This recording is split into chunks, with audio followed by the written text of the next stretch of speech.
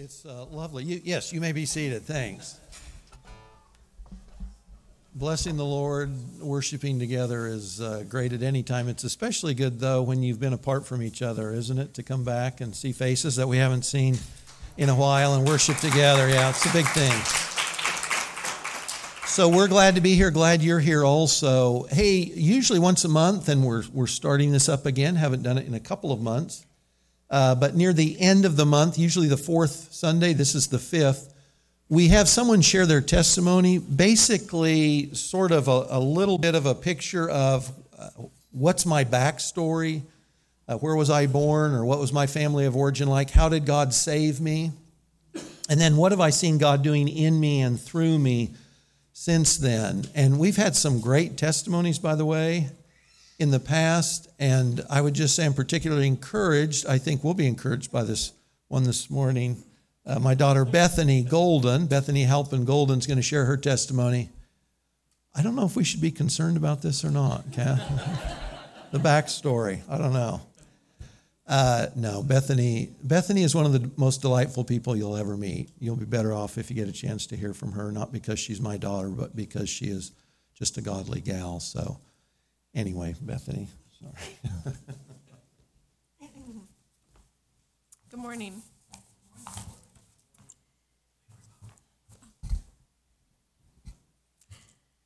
I was born into a Christian home and remember even at a very young age that we had daily Bible times together as a family. And my parents spoke to my sisters and I constantly about Christ and that he died for our sins and that he paid our punishment. And at the age of 4 years old, I asked Christ to be my Savior. And when I was 6 years old, I wanted to be baptized. So my older sister Rachel and Becky Whipperman were baptized together on a Father's Day. As much as Rachel and I wanted to be baptized, we had a fear of putting our faces in the water. So my mom worked with us for quite a while in the bathtub, putting our faces in so that we would be ready for the day. But I was still afraid on the day and was holding onto my dad's neck so tightly he had to go under the water with me too. As I grew up, my parents helped me make my faith my own. And when my sisters and I learned to read, our reward for that was that we got our own Bible. And I remember being really excited about that and feeling grown up. And it helped me realize, too, that my faith was my own, that I wasn't riding the coattails of my parents' faith, that I needed to know my Savior. We heard growing up my dad's well-known quote of read your Bible, but we also heard only read your Bible on the days you eat. And it just helped me realize that that was really important to do. I feel like sometimes people who grow up in Christian homes think that they don't have a good testimony because they didn't do anything really horrible or bad before they were saved. But our testimony isn't just Christ saving us, it's also the redeeming work he does in our lives afterwards. I feel like as a child, I grew in my knowledge and love for the Lord, but really feel like my faith blossomed around the age of 12 years old. I started playing volleyball that year, which was a disaster, and it did not last long. But I also started developing pain in my left arm. We initially assumed it was just related to volleyball, but it didn't go away and nothing really helped alleviate it.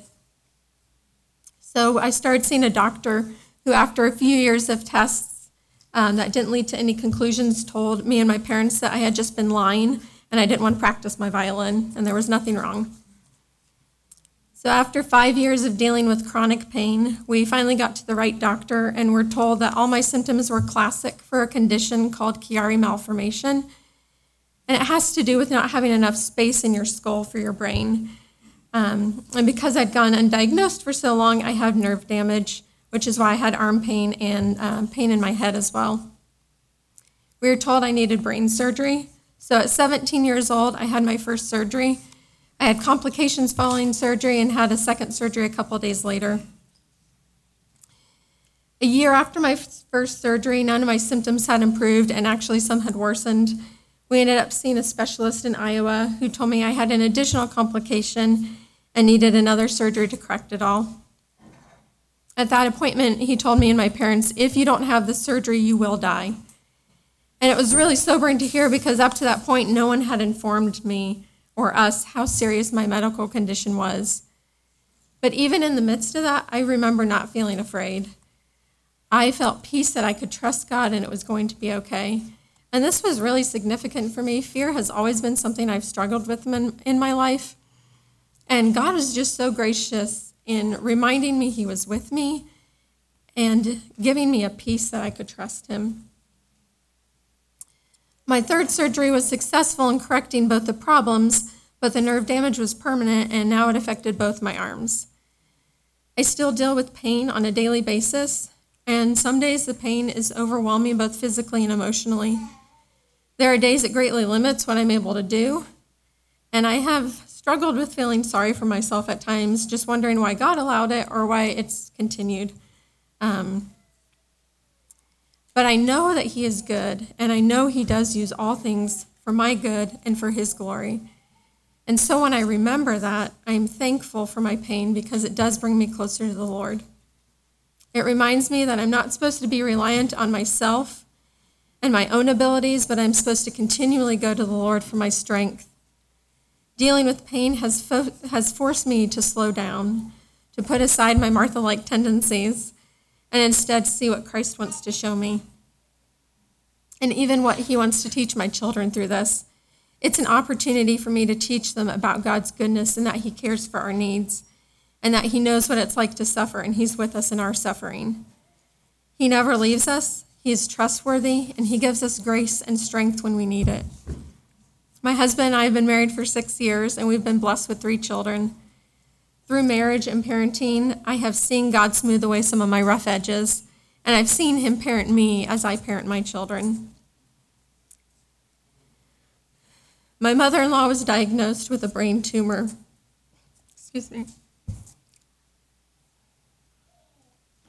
About 3 years ago. And this past March 15th, the Lord called her home. Steve and my prayer for her had been that she'd finish her race well and bring glory to the Lord. But in praying for her, I've reflected on myself too, because none of us know when the Lord will call us home and when we'll die. And I want to run my race well of life and of faith so that when I stand before the Lord, he'll say, "Well done, good and faithful servant, enter into the joy of your master." I want to choose joy instead of despair, and trust instead of stress, rest instead of busyness, and grace instead of anger. Music has always been a part of my life, and I've been blessed and encouraged over the years by various songs, but I wanted to share just a few lyrics by Mercy Me called Even If. It says, "You've been faithful, you've been good all my days. Jesus, I will cling to you come what may. Because I know you're able. I know you can. I know you're able and I know you can. Save through the fire with your mighty hand. But even if you don't, my hope is you alone.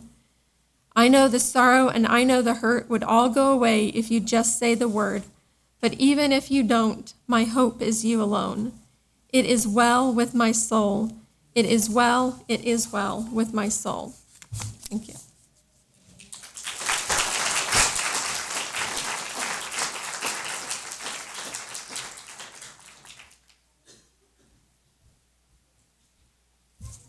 I should share also something from Bethany's baptism, which she left out. When you get baptized, part of your testimony, either you share it or someone else shares it for you. And part of Bethany's testimony was that she wanted to grow up to be a mother, which she's done, named Alice. I don't know what happened to Alice, but thank you.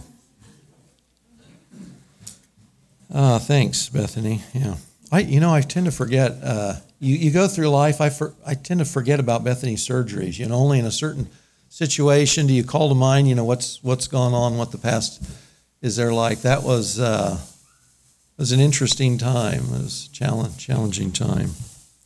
So I didn't know Bethany was going to bring up finishing well. But let me tell you about the Mexico Olympics in the summer of 1968. Very memorable for me. Who else in here is old enough to remember the Olympics of 1968? Yeah. Some of you are lying because your hand's not up. I know. I was 11, and I still remember them. But let me tell you why they're memorable for me for a few reasons. Memorable tragically, some of you will know this, may be the first thing that comes to your mind. And we go through this every week. Thank you. Do you guys remember why it was tragic? Kansas's own Jim Ryan, world record holder at the time in the 1,500 meters, was outsmarted and outrun by the Kenyans. Kip Keino beat Ryan by almost 2 seconds in the 1,500 meters. And then also glorious, this one, 68 Olympics in Mexico were pretty spectacular for a couple of reasons. That's Bob Beamon. And Bob Beamon sailed in the long jump, American Bob Beamon, 29 feet, 2.5 inches. He broke the Olympic and world record at that time by almost 2 feet. If you watch the video, they were giving this in meters. And Beamon doesn't know how far, he's just known this was a great jump, but he has no idea how far it is because it says something like 8.91 meters. He has no idea. And they finally tell him in feet and inches what he'd done. And no kidding, he falls out on the track. He has almost a nervous breakdown. And that record stood for almost 30 years when Mike Powell, another American, beat it by a couple of inches. So you got tragedy, you got glory. But aside from that, and where we're headed this morning is to this guy that you probably have no idea, this skinny little African guy, right? Who is he and why is he up there? Well, this is John Stephen Akhwari, and I'm just going to read to you his story. This is from online. His race is famous not because he won, but listen to this telling of his story. It says, while competing in the marathon in Mexico City, John Stephen Akhwari of Tanzania cramped up due to the high altitude of the city. It was also a very hot day. He had not trained at such an altitude back in his country. At the 19-kilometer point, a little less than 12 miles, so he's less than halfway through the marathon of 26.2 miles. At that point, there was jockeying for position between runners, and he was hit. He fell badly, wounding his knee and dislocating that joint, plus his shoulder hit hard against the pavement. He, however, continued running, and running's generous. He is hobbling. If you watch the video, you can find this online, of course, on YouTube. He's hobbling, he's walking, he's limping, continued running, finishing last among the 57 competitors who completed the race. So 57 completed it, 75 had started. The winner of the marathon, Mamo Wolde of Ethiopia, finished in 2 hours and 20 minutes. Akhwari finished in 3 hours and 25 minutes when there were only a few thousand people left in the stadium and the sun had set. And again, you can see the video online. He was running in the dark in the streets of Mexico City to finish the race.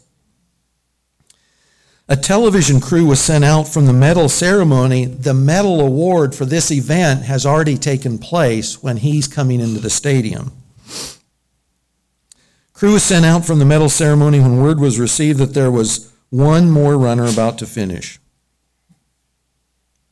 He finally crossed the finish line. A cheer came up from the small crowd. When interviewed later and asked why he continued running, he said, "My country," and this is why he's famous, "my country did not send me 5,000 miles to start the race. They sent me 5,000 miles to finish the race." So people forget the guy who won the event. They remember Akhwari for that reason, that he finished, simply because he finished, not because of where he placed. But it's said the greatest last place finish in Olympic history was his finish, and he's still an inspiration to people around the world today. And that leads to the main point, which Bethany's already alluded to. Faithfulness in the image of Christ requires finishing well. So we'll talk about life this morning as a race. It's a marathon. We'll see this in the biblical imagery we look at.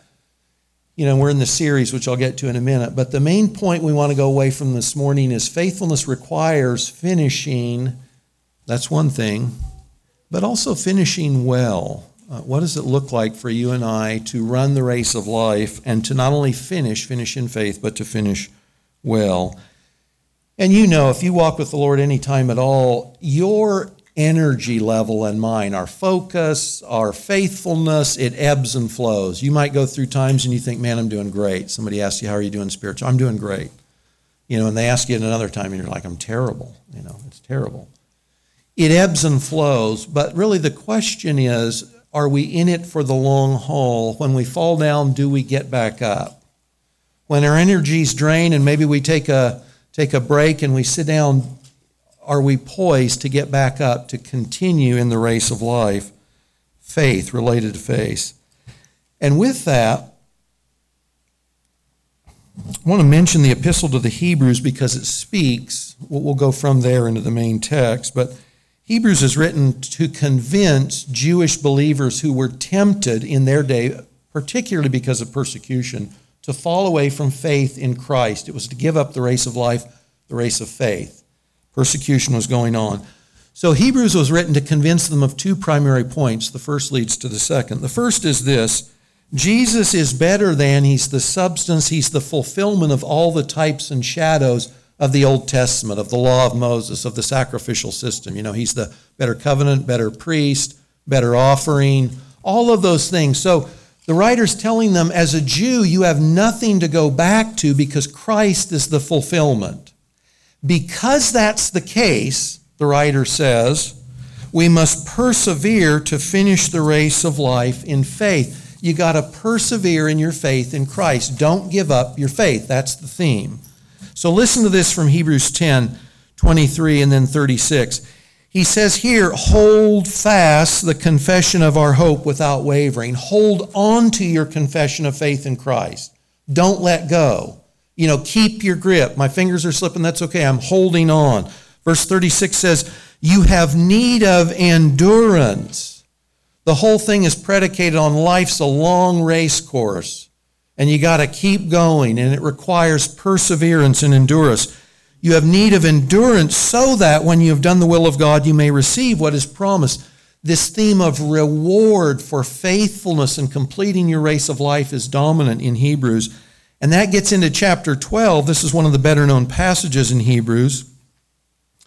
Starting at verse 1 and 2, it says, therefore, since we are surrounded by so great a cloud of witnesses, these would be the faithful saints that have already been called out in chapter 11. They finished the race of life in faith. Let us also lay aside every weight and sin which clings so closely. The thought is like a marathon runner. You can't afford to carry extra weight. You know, you're stripped down. You watch track and field athletes today. They're in the skinniest of the skivvies. You know, I want no extra weight, nothing that slows me down. Every weight, sin which clings so closely, so that we can run with endurance the race that is set before us. Think of Anquari again. We're running a marathon. It's not a sprint. It requires endurance. It's a long time. And as we do, we look to Jesus, the founder and perfecter of our faith, who for the joy that was set before him endured the cross. He despised the shame. He is seated at the right hand of the throne of God. The picture here is Jesus, some of the translations will talk about, he's the file leader. So if you think of the marathon, Jesus is the runner who finishes the course first. And so you've got your eyes on him. You're running your marathon also. It's the same course, essentially. But you can see the leader up ahead, and you're keeping your eyes focused on the leader, the one who crossed the line first, and he went to the award ceremony. He's there at the throne of God. That's the picture in Hebrews. That's our incentive. That's Jesus' example for us. So in the race of life and faith, we'll face many obstacles. All of us will. Nobody gets through life easily. I mean, the best, most blessed life has lots and lots of challenges. So we're going to be tempted to throw in the towel, take a break, say, maybe it's not worth it. Maybe I should go find a better thing, a better lifestyle, something along that line. And the reminder this morning is to finish the race of life well. So this is the 59th lesson. We're winding down, believe it or not. In the Heroes and Villains series this morning, we're going to look at the Apostle Paul. And guys, I confess, we're looking at just the smidgen of his life because we're really using Paul. Sorry, Paul. We're using Paul as the lens by which to develop that theme about faithfulness means we finish well. And Paul finished well, and that's what comes up in the last epistle he wrote. And guys, I think this is particularly timely.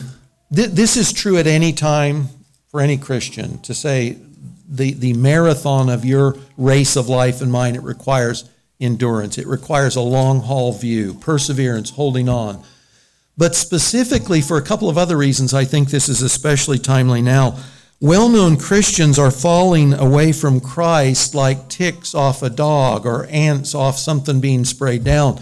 Just last week, I read another prominent Christian musician, headed up a Christian group, said he doesn't believe in God anymore. These deconstruction stories of faith, they just follow one after another, so that if you were looking up at well-known Christian leaders that now say, I don't believe in Jesus and I don't believe in God and I think it's all a myth, your world could be rocked. We need to be reminded that this is the exception, not the rule. But also, a second reason why I think this is timely, we're warned that falling away from Christ and the faith increases as this age winds down. As we grow closer to the time of the rapture of the church and the second coming of Jesus, the end of the age as we know it, Paul says in both of his letters to Timothy, there's going to be people falling away. It will be characteristic of the age before Jesus comes. 1 Timothy 4:1, the Spirit expressly says in later times some will fall away from the faith. They don't endure. They don't finish well. They don't finish the race at all. They fall away.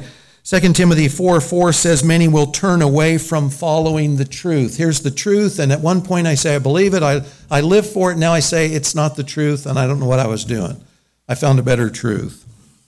And then also just last, you and I live in a world antagonistic to our faith. It's led by a very cunning adversary, someone much, much smarter than we are with a lot of experience in harming people of faith.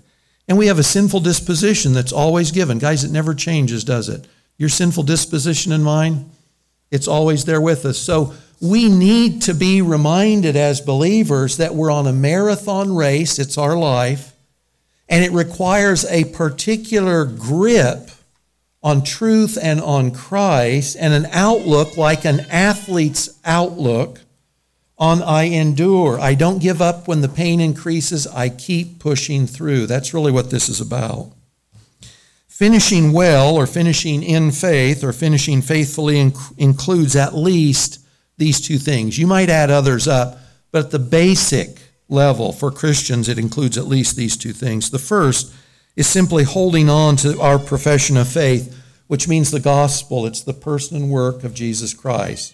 So that God the Son came to earth, incarnated, took on our humanity, lived perfectly, died sinlessly as an atoning sacrifice for the sins of the world, 1 John 2:2, that he rose bodily from the grave, that he sits at the right hand of the Father until he comes again to claim his own and rule this world. The gospel that we say, no, the gospel is true. The gospel defines us. The gospel defines faithfulness. The gospel defines finishing the race of our life well. That's one thing. But then also specifically for us, all of us are holding on to the person and work of Christ, the gospel. But God's will for your life and mine, it's different. It looks differently. But there's some common elements. And specifically, Ephesians 2:10 and Philippians 2:13 is what I'm thinking about as the second means of finishing well or faithfully. Ephesians 2:10 says that God has ordained specific good works for you and I to live out. God has things for you to do. Faithfulness for you and me means doing those things God's equipped us and called us and given us to do. Philippians 2:13 says it's God who's at work in us both to will and to do his good pleasure. So finishing well or finishing in faith for you and I means not only holding on to the gospel, but it means continuing to be faithful to the people God's put me in relationship with, to the things God calls me to do, to the spheres of influence he has me in, that when I lay down my life, I've said, Lord, the things you've given me to do, this doesn't mean we never fail, by the way, right? We blow it.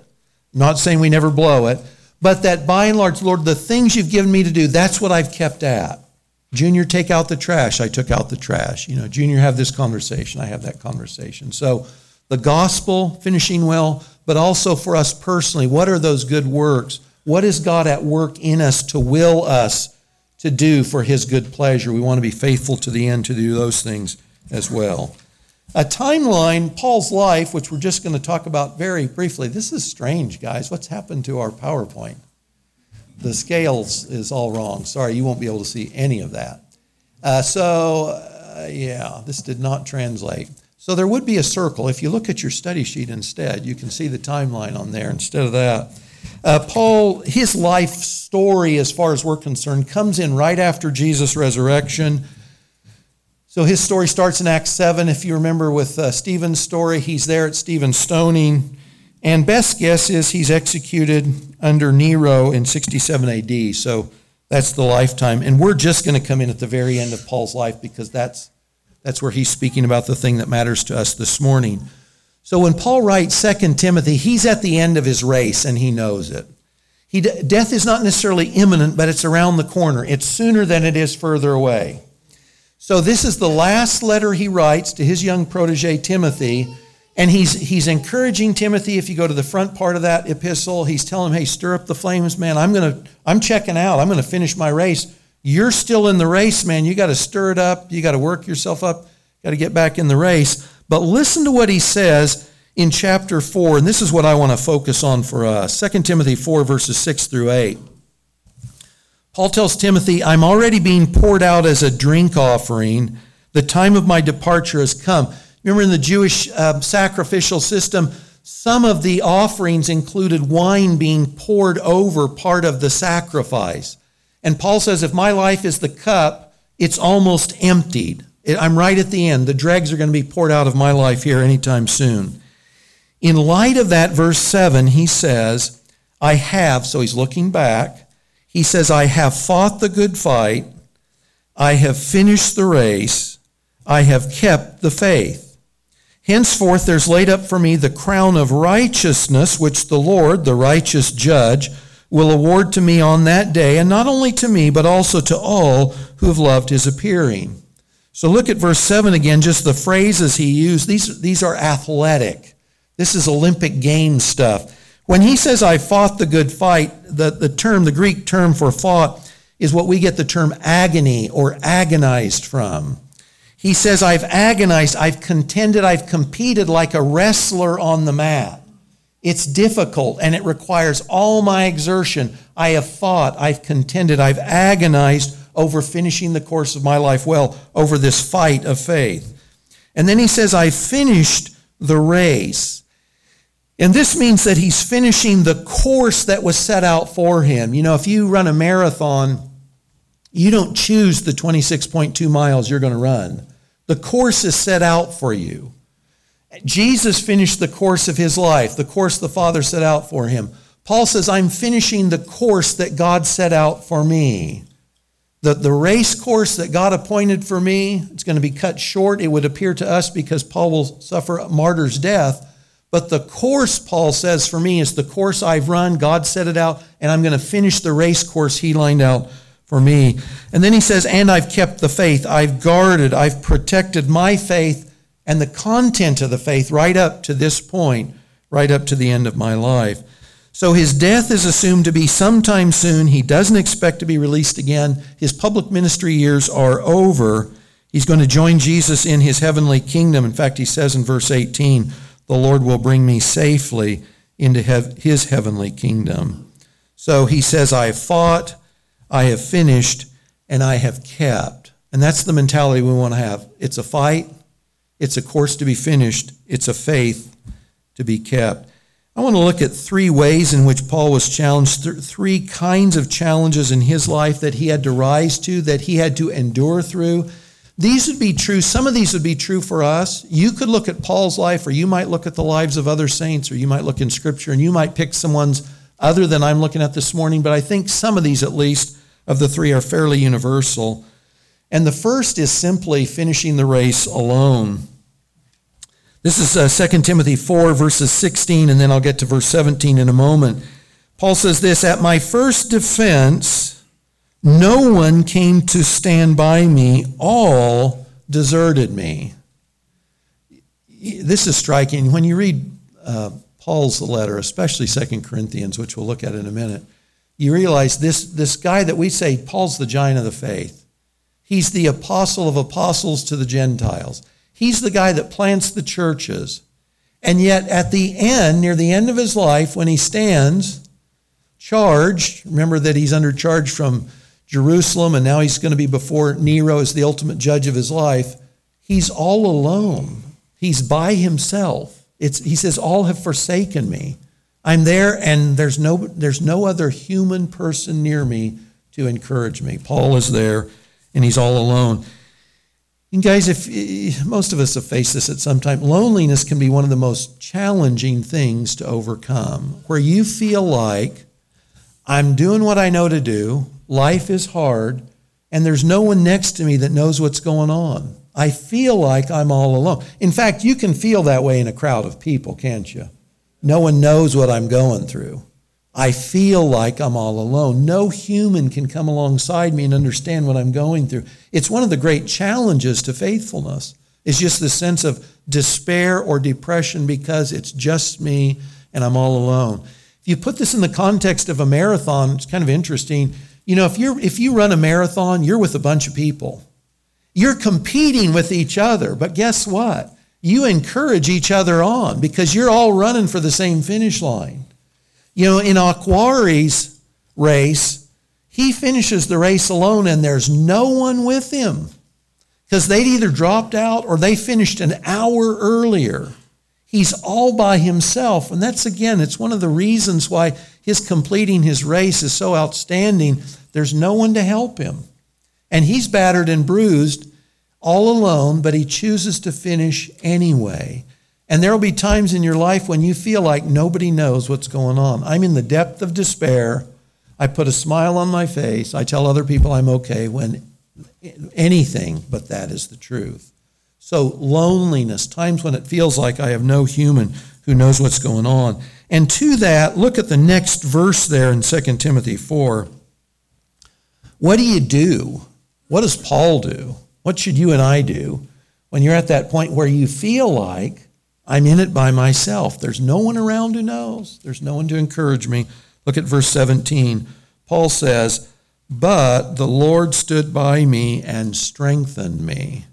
Now, I don't know specifically what this looked like. You know, in the story of Acts, you'll see an angel appear to Peter and tell him, get up, get out of prison. I don't know what God standing with Paul looked like. But he says, the Lord stood by me and strengthened me. No human knew what was going on. No person was there to put their arm around me. But God showed up as only he can, and God strengthened me to keep going. When you or I are at the place where it feels like we're running the race alone, it's dark, the sun is set, everybody else has finished and gone home, it's just us, you can count absolutely on God being present with you. He will be with you. He never leaves you. He never forsakes you. And he will be there to strengthen you as surely as he was with Paul. Listen to this briefly from Psalm 62, verse 5 and 6. God alone, David says, my soul, wait in silence. My hope is from him. He only, ultimately, for any of us, is my rock and my salvation, my fortress. I shall not be shaken. Or you think of David's experience in 2 Samuel. He and the boys had been off. They'd been with the Philistines. They were going to fight. They were sent home. They get home to Ziklag, and what's happened? All their family have been taken. They've been kidnapped. All their worldly possessions are gone. And David's not feeling the love from his soldiers. But what does the text say there? It says he strengthened himself in the Lord. And that's what we need to do. You know, a great way to do that is simply get on your knees and pray. So aloneness or loneliness, that sense of despair that comes in because I don't feel encouraged from others. They don't know or they can't know. I just feel like I'm by myself. God will come in as he did for Paul and strengthen us. Another thing Paul faced, and this is almost a catch-all, Paul faced ridiculous numbers and diversity of adversity or trials. I'm condensing a long list from Paul. This is 2 Corinthians 11, verses 23 through 33. He says, I've been in imprisonments, not once or twice, multiple times in prison. Beatings, near-death experiences. He says, I was whipped, lashes from the Jews, 39 lashes, not once, not twice, not 3 times, 5 different times. He says, I was stoned. That's in the book of Acts. I'm sure they assumed they had killed him, stoned to death. He said, I've been shipwrecked. I've been on frequent journeys with all the dangers that were attendant on journeys at that time in the world. He says, I've got enemies among both Jews and Gentiles. sleepless nights, hunger and thirst, exposed in the cold. That would be bad enough, right? All the things he experiences to be faithful. But as if that weren't enough, God says, no, Paul, it's not enough. So I'm going to give you something else. I'm going to give you a thorn in the flesh. Because you've seen things, you know things by personal experience that are going to tempt you to be proud. And so I want to cut you off at the root on that. And so I'm going to give you a thorn in the flesh. Lots of guesses on what that might be. We're not going to get into the guesses this morning. But simply to say, on top of all the external challenges, God says, oh, and by the way, here's another gift for you to keep you humble. What a challenge. Some of us are going to face hardships in life. And guys, life's not fair, and God doesn't say he's fair. He's just, he's merciful, he's compassionate, all those things. Fair, the way we use the term, is not a biblical term. Some of us will sail through life, not necessarily easily. Everyone has their pains. Man is born for trouble as surely as sparks fly upward, Job says. You can't go through life on this sin-cursed earth without trouble. But some of us will go through life relatively easily. And in comparison, some of us are going to go through life and it'll look more like Paul's experience. It will be one trial, one bit of adversity after another. And God's in the details. We don't line that out. The course we run is the course God sets for us. We don't choose that. That's God's deal. Physical suffering, financial hardships, loss of friends or family, you name it. What did Paul do? And what do we do when you're faced with adversity? And maybe adversity after adversity, not one or two, but over a period of time. Listen to this from Philippians 4:12 through 13. Paul says there, and this is also, remember, this is a prison epistle. This is written from prison, so this isn't pie in the sky. This is his experiences in prison when he writes this. He says, I know how to be brought low, and I know how to abound. I know how to get along with God when life's good, and I know how to live when it's less good. In any and every circumstance, I've learned the secret of facing plenty, lots, or being hungry, having an abundance, or being in need. Verse 13 again, he says, I can do all things through him who strengthens me. There's that singular insistence again that it's only Christ and Christ in us who's adequate to help us finish the race of life well. Christ in us. And the third is this, and hopefully you don't face much of this in life, but you'll probably face some, and it's rejection. You know, you might say I'm in a lonely place on one hand, but I have lots of friends, people who would call me their friend, I would say they're my friends. That's one thing. But rejection's a different thing. Rejection is, I thought you were my friend, and now you tell me you're not. Rejection says, we had a relationship, and now we don't. That's different. This is 2 Corinthians, and guys, I don't have specific references on here. If you read chapters 10 and 11, Paul's got a lot to say to the Corinthians, but when you read it, you realize how much he's trying to convince them that they should listen to him because they've rejected him. He talks about people that they consider super apostles, and these were, he actually says, servants of Satan. They weren't even Christians, but they'd been accepted by the Corinthian church because these guys looked the part. They physically looked more attractive than Paul did. And they spoke well. And you remember in the Greek world, speaking well, philosophy, oratory, that was a big deal. Well, these guys looked the part. They weren't, but they looked the part. And in comparison, Paul looks pretty pathetic. And they say, these are our guys, Paul, you're not our guy. So throughout the epistle, he's defending his apostleship so that they'll listen to him, so they get what God wants for them. So he's rejected by the very ones he led to Christ. He started that church. And they say, you're not our guy. He's rejected by those who should have loved him, rejected by those who should have owned him. And in all likelihood, you and I are likely to be rejected too. Now, sometimes you'll blow it, and somebody's like, I'm taking a break from you. You know, we've been offensive, we've blown it, we've done something, and so maybe there's a break in fellowship there for a season. But what you'll find also is this: you can do everything faithfully as you understand to do it and still be rejected by others. That was Jesus' life. That's the life of the prophets throughout the Old Testament. That was Paul's experience. And if you're faithful to Christ, you'll probably find there will be times and places, and there will be people who will reject you, not because you've done something wrong, but because you've been faithful, period. What do you do then? What do you do when you face rejection? And guys, the fear of man, the fear of rejection, it is basic to our fallenness and our fallen nature.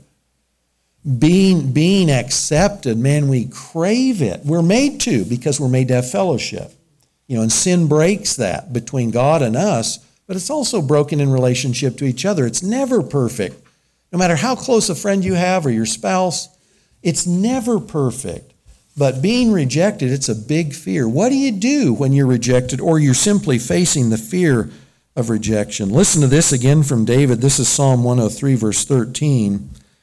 The song we opened with was in part from Psalm 103. David said, as a father shows compassion to his children, the Lord shows compassion to those who fear him. When you do right, you've been faithful, you can count on, and you could count on this anyway, but when you've been rejected by others, your Father has compassion on you. He comes up to you and he says, they're there. It's okay. We can do this. You're never without God. Or Paul in Romans 8, this was his experience as well. You remember when he winds down, and by the way, Romans 8 is glorious on one hand. God's electing love, and God's called you out, and he's going to conform you to the image of Christ. But then he gets in this crazy language. We're like sheep to be slaughtered.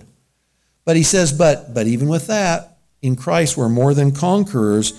And he closes by saying, nothing can separate us from the love of God in Christ. Nothing can. The rejection of one or multiple people in your life doesn't do a bit to isolate you from God, you from Christ. It's always there. It's constant, that relationship we have with him. Loneliness, adversity, rejection. Throw in any of the things you might feel separately you've been challenged by. God is good for all of them. Christ and Christ in us is good for all of them. There's an interesting element to the life of Paul. You remember when we looked at the life of Stephen, we saw that very intentionally, as Luke listed Stephen's life, you could see point-by-point comparisons with the life of Christ. And you see the same thing in the life of Paul. Jesus knew what it took to finish well, and that enduring life of Christ is in each of us. And by the way, since I haven't said this, let me repeat this. I've said this in multiple messages. When we talk this morning about finishing well, we're not talking about earning salvation. We're not talking about pulling ourselves up by our bootstraps. We're not talking about religious practices. Folks who are born again through faith in Christ have the life of Christ within us. And so you read in Romans and you read in Galatians, what we're doing is, and what God's at work in us doing, is diminishing the old sinful life and enlarging the new life of Christ within us.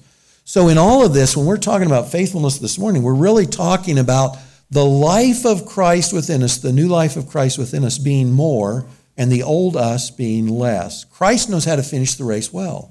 And Christ's life is in you, and Christ's life is in me. And that's what we're aiming for. It's not performance-based religion. We want to be very careful about this. So listen to this from Hebrews 12. Again, back to the marathon and the race of life. And again, I'm condensing phrases from verses 3 through 13. The writer says, consider Jesus who endured. He hung on. He didn't give up. Who endured from sinners such hostility against himself, so that you may not grow weary or faint-hearted. Long race, don't grow weary. Don't faint. Verse 7, it's for discipline. Most translations list this as discipline, which is fine. When we read it this morning, think of the word training instead. Training is a synonym. I'm not making this up. This is okay to say this out of the Greek, right? It's for training that you have to endure. You're in training lessons. You and the Lord, he's training you. Verse 11, for the moment all training, discipline, training seems painful rather than pleasant. If you've ever participated in athletics, and let's say you've had a lazy summer and you've just hung around and the fall comes, and training starts. When you start training again, your muscles don't like it. They hurt. You go to bed hurting, you wake up sore and stiff. Your body's not ready, so you go into a training regimen. Well, that's what he says goes on here for us, that God's training us to finish, not only to run, but to finish this life of faith well. And it's challenging at moments, like starting training, but it's what allows us to finish the race and finish well. He says, verse 12, therefore lift your drooping hands and strengthen your weak knees. I love the fact, Aquari, I don't know where he got it, he dislocated his knee when he fell. He popped it back in, and then in the image you saw, he taped his leg together so he could finish the race. Well, that's what he's saying here.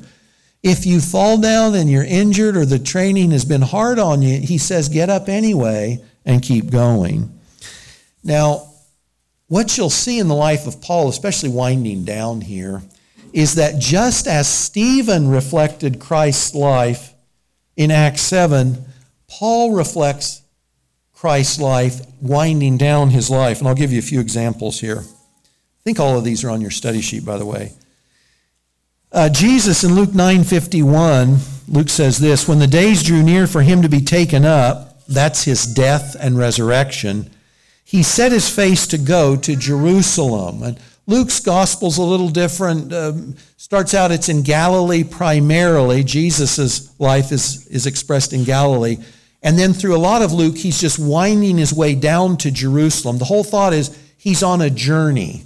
He's on a course taking him from the north, working his way down the marathon course to Jerusalem, where he will cross his finish line. Paul, to his friends in Acts 20:22, says this, behold, I'm going to Jerusalem constrained by the Spirit. Jesus says, I got to get to Jerusalem. Paul says, I got to get to Jerusalem.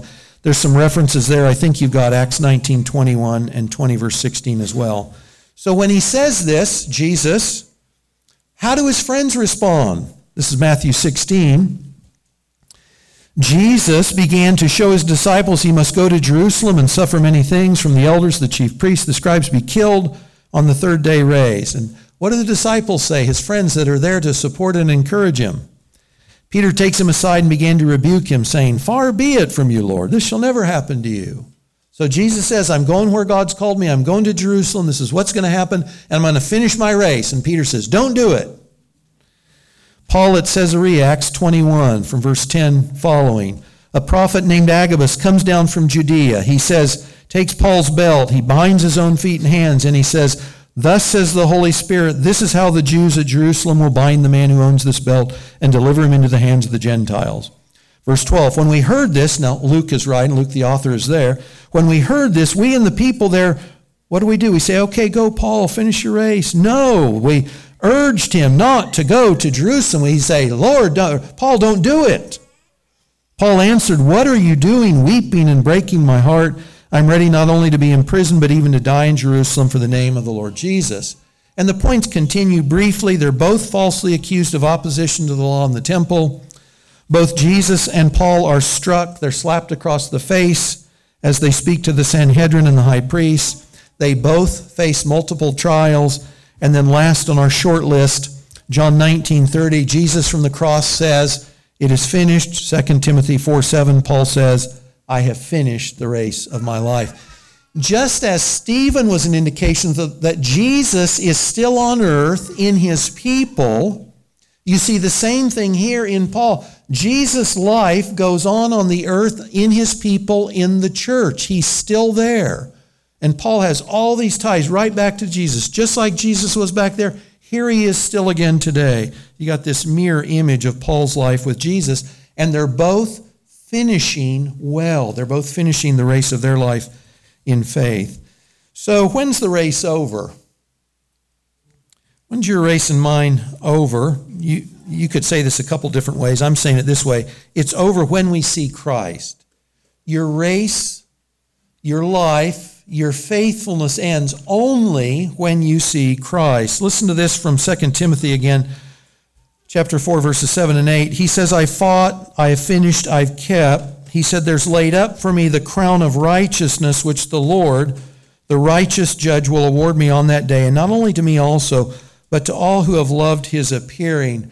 I'm taking a little bit of liberty with this text, but Paul's connecting here, finishing his race with this award ceremony that will occur when Jesus appears.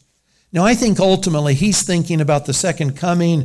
Think of passages like Matthew 25, and Jesus rewards or awards people things based on faithfulness.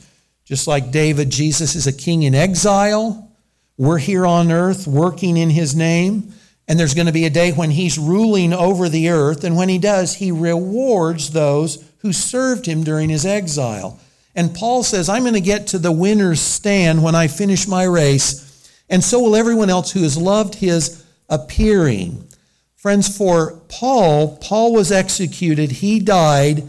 And Jesus, if you will, appeared to Paul when he died. Paul went into Jesus' presence.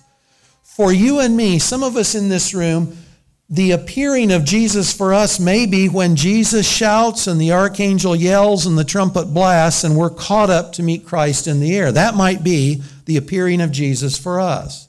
And we say, well, man, that race is over. Yeah, that'd be a good way to go out, wouldn't it? Don't even finish the end of life. We're caught up. That'd be good.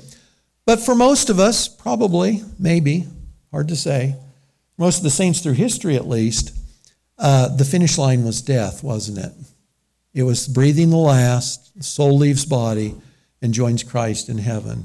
So we want to understand that the race is on for us until we see Christ. You can't stop early. We don't quit. We don't sit down. We keep going until we see Christ.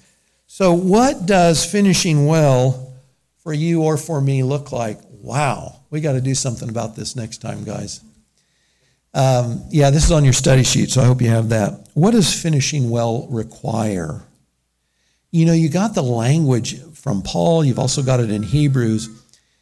To finish well, you got to stay in the race. You got to endure. You know, you may assume, man, if the Lord doesn't call, I'm young, and I'm probably got decades before my race is finished. But that means you got a lot of things to endure. So we've got to endure through the race to get to the finish line, to cross the finish line in faith. What does that look like and what does that require? So what are my difficulties today? What am I challenged with? This would be the big thing. And what has God said about that? You know, when we look at Paul's challenges, we then quote Scripture to say, what could Paul rely on? Well, Christ showed up and Christ strengthened me. I'm never alone. I've got the promises of God. You know, for sure, we ought to be meeting with the Lord in prayer. Guys, there is relief to be found, right? Just getting on your knees and just praying.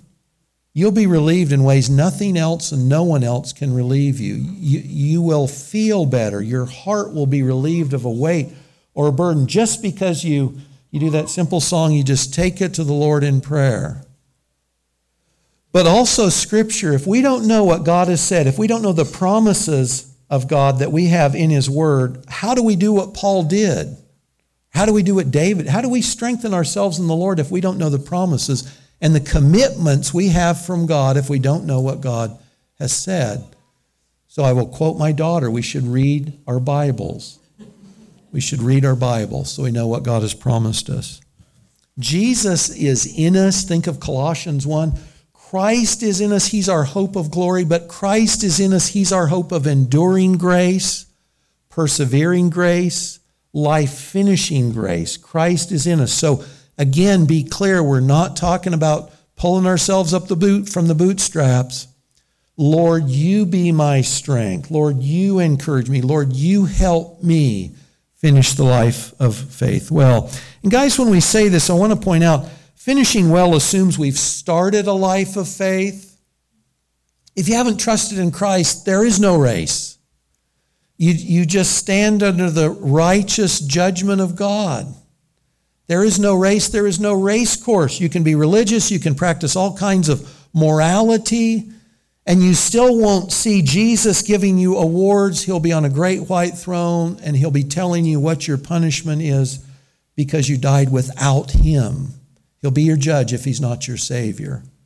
Any day's a good day to be saved. And all we're talking about is, Jesus, save me. You know, you're the thief on the cross, save me. We look to Christ in faith. That's it. We bring nothing but our sin, and Jesus saves us. And that begins the race for us. Guys, if we haven't begun the race, the issue is beginning the race, not finishing. So if you don't know Christ as your Savior, that's the thing. Jesus, save me a sinner. And he will. He says that no one who comes to him will he cast out. Come to Christ, he'll save you. John Aquari, he was a young guy when he ran that race. His marathon race was over. The Olympic competition was over, but his life wasn't over. What did he do? You know what he did? Now, he's gained a few pounds, hasn't he? He's not the skinny marathon runner that he was.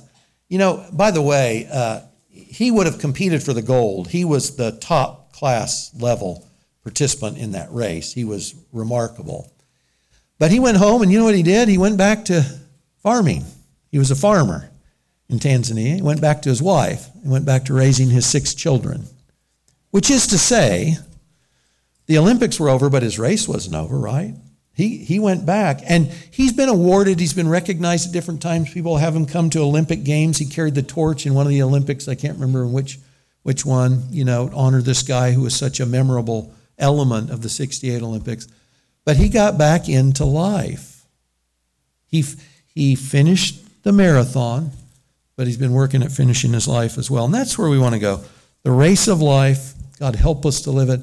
And remember, it is Christ, right? With all the encouragement to be faithful, we can be faithful because Christ is in us, because Christ has hold of us and we have hold of him, okay? Father, we thank you that Christ is ours and that we are his. Father, I always think of Psalm 73. It's not that we have such a strong hold on your hand. It's that your hand is holding us. Lord Jesus, we thank you that you finished. Salvation is complete. You've gifted us eternal life, and you've gifted us and equipped us for good works. Lord, would you help each person here today? Would you help us hold on to the faith, to Christ, to his person and his work? And would you help us to finish this race of life well in faith, faithfully. In Jesus' name, amen.